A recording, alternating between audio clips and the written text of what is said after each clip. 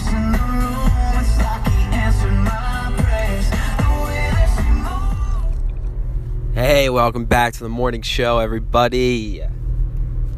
It's May 30th. It's a Thursday.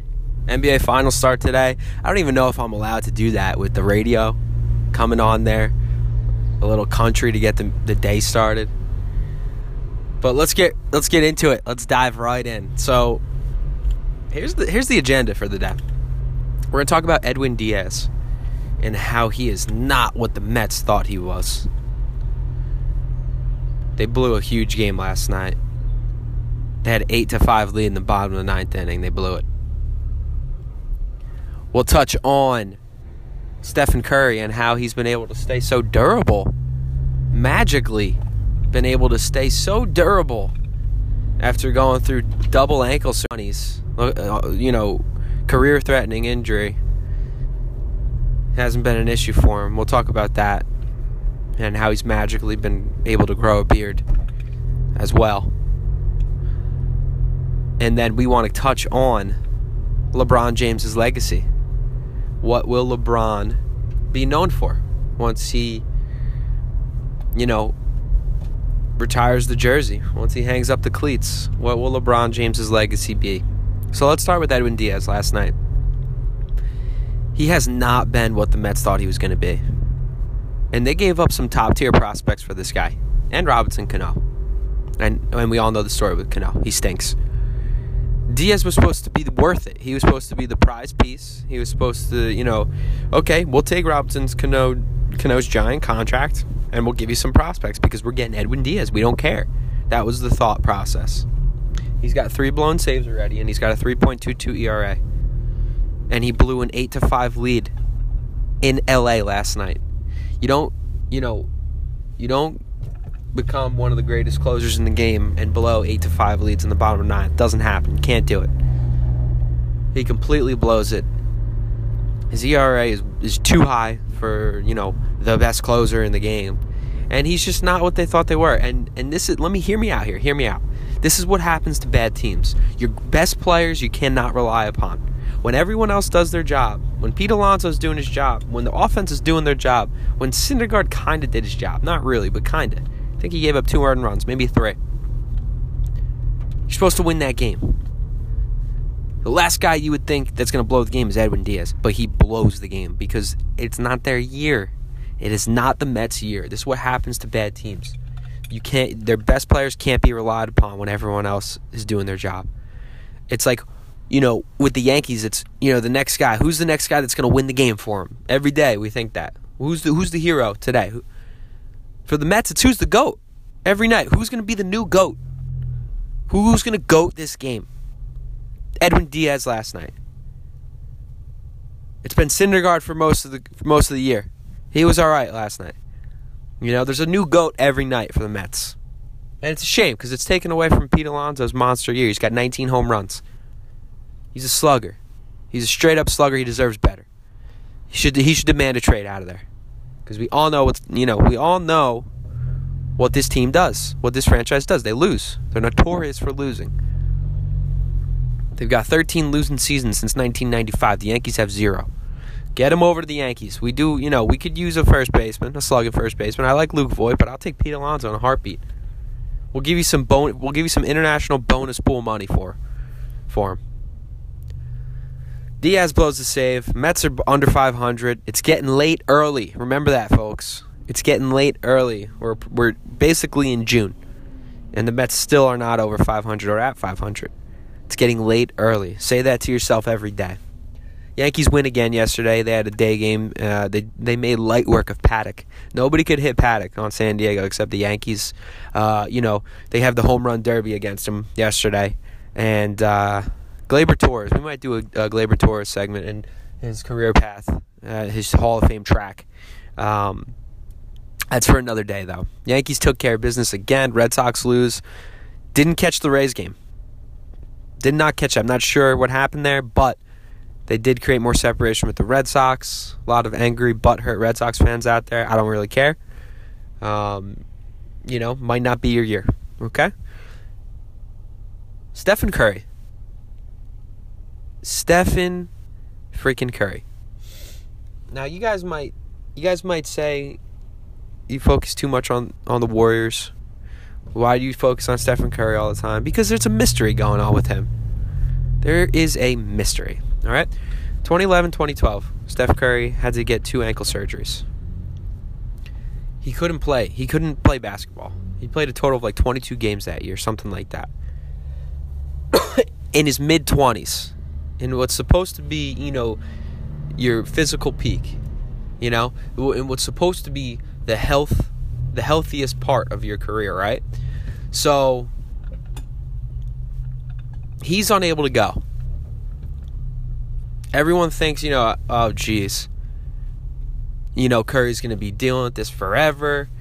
He'll be that guy that he'll be great for a few nights and then the ankle will act up. It's something that everyone thought he was going to deal with forever. But what happened? What happened in between 2013 and now? We're going to have to do some digging and investigating, because I'll tell you 2 things that happened. One, he hasn't had ankle problems other than, your average roll of an ankle. That happens to everyone. On a double surgery ankle, he hasn't missed a significant amount of time. He hasn't had to get another surgery, which, if anyone knows how surgeries go in ankles and knees, once you get one surgery, the chances of another continue to go up, and you get another, and then it's like you're going to get another. He hasn't had one since. So that's the first thing that's happened between 2013 and now. He hasn't gotten another ankle surgery, which is okay. Good fortune, maybe, right? No, I don't know. Second thing that's happened, he's grown a full-blown beard. Full-blown beard, right? I've been doing a little bit of digging on this. He's got a full-blown beard on the baby face. We didn't see that pre-2012. And if we did, someone please show me, because I couldn't see a beard on this gentleman before 2013, 2012. All right, he's got the full-blown beard going. His jawline's looking a little funky. It's looking a little more chiseled. Now, what am I suggesting? Nothing. I'm not suggesting anything. But I want some answers. I'm going to do some digging. We might revisit this segment at another date. I just find it interesting. Very interesting. Maybe he's into that alternative medicine. Julian Edelman got suspended for PEDs last year. People forget about that. Julian Edelman suspended for PEDs. And him and Tom Brady share the same trainer. His name is Alex Guerrero. Look him up if you don't know who he is. He's into alternative medicine. I'm not suggesting Tom Brady is, juicing. But I think that anytime someone's playing into their mid-40s with no injury ever, except a freak knee injury where some guy slid into his knee, happens. There's questions. Things should, there should be questions. You're not supposed to be playing into your mid-40s in the NFL.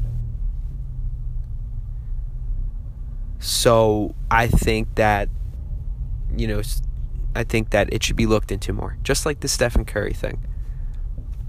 Now, he's 31, I think. He's relatively young still. But the fact that he's had such good fortune now with his ankles, it's a red flag for me. So we'll see if he can get his first finals MVP this year. We're not touching on the finals, by the way. They do start tonight, but who cares? LeBron James' legacy. When LeBron hangs it up, it's coming. I think when this deal expires, he's done. I think he's got like 3 years left on this deal. He's going to give it everything he has. He always does. Every night. He does 26, 27, 7-7 or 8-8 every single night. You can count on that. So when he hangs it up, what will he be known for? Let me tell you what he's going to be known for. I'll tell you right now.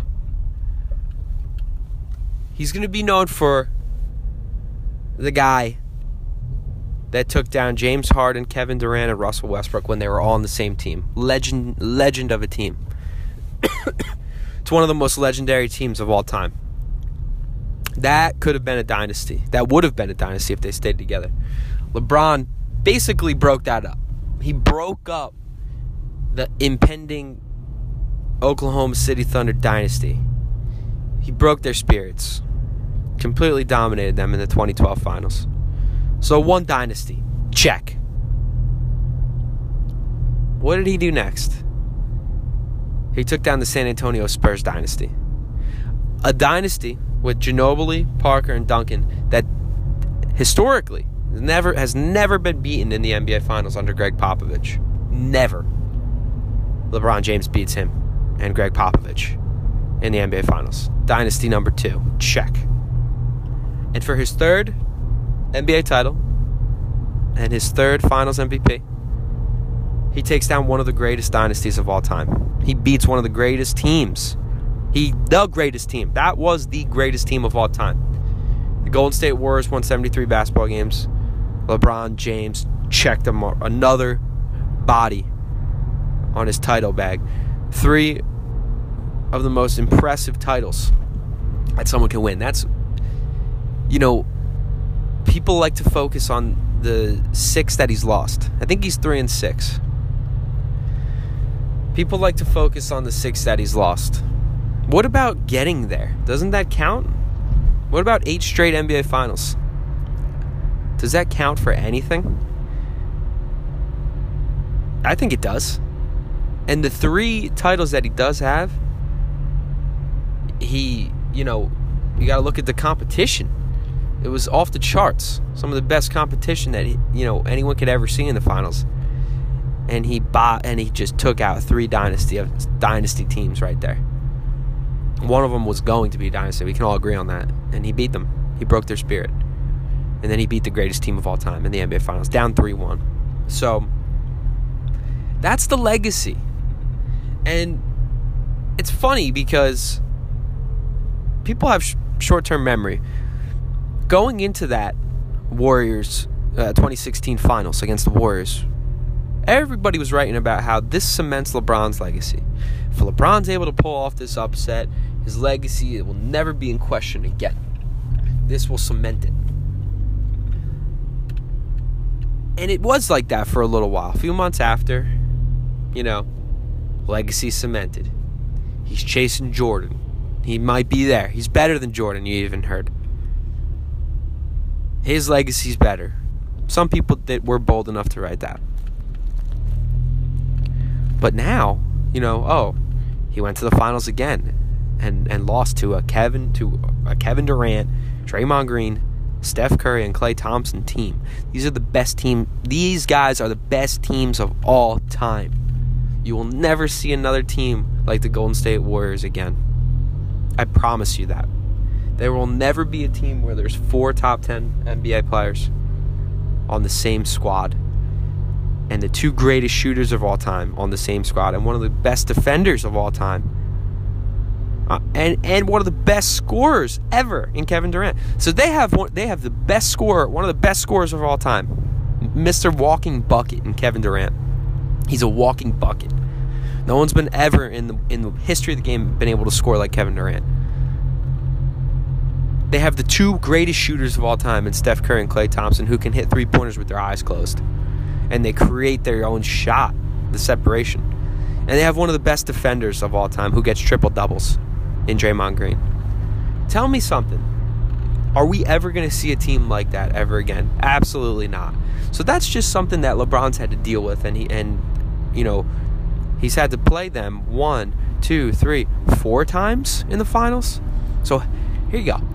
Half of his losses have come against the greatest team of all time, and then a San Antonio Spurs team where he got swept when he was like 25 years old. Another greatest team of all time. Look at who he's losing to. People need to focus on who he's losing to. The one inexcusable loss that he had. He lost to the Spurs twice. The one inexcusable loss that he had was to the Dallas Mavericks. And do you want to give him a pass because it was the first time him, Bosh, and Wade played together? I don't. The loss to the Dallas Mavericks was inexcusable. That's the one title loss you can really get on LeBron James for. Other than that, you have to look at the competition and who he was losing to. Like, it's not erroneous that he lost those titles. And then look at his supporting casts as well, and some of those titles that he lost. So, if his legacy isn't, at the end of the day, if you're going to look at all his finals losses as his legacy, you're a hater. And we haven't even talked about him as a player yet, or like any of his statistics and how he's, top 10 in every category, basically. Every important category in basketball, he'll be top 10 in. We haven't talked about that, So if all of those things, after naming all those things, you want to focus on how many titles he lost, and he did win 3, and he's got 3 NBA Finals MVPs, which is pretty damn good. I don't know what to tell you then. I probably can't. You're probably someone I can't have a conversation with. You are probably someone that I would have a really tough time reasoning with or talking to. Probably someone I just don't want to associate with if you can't recognize the greatness of this guy. So his legacy, in my opinion, is cemented. He doesn't have to do anything else. But let's see what happens here with LA. I think things are getting a little interesting. I think he's going to try for one last run at a super team to compete with the Warriors out west. Watch LA very closely. All right, that's going to do it. I'm wrapping it up. We'll do it again tomorrow. Thanks.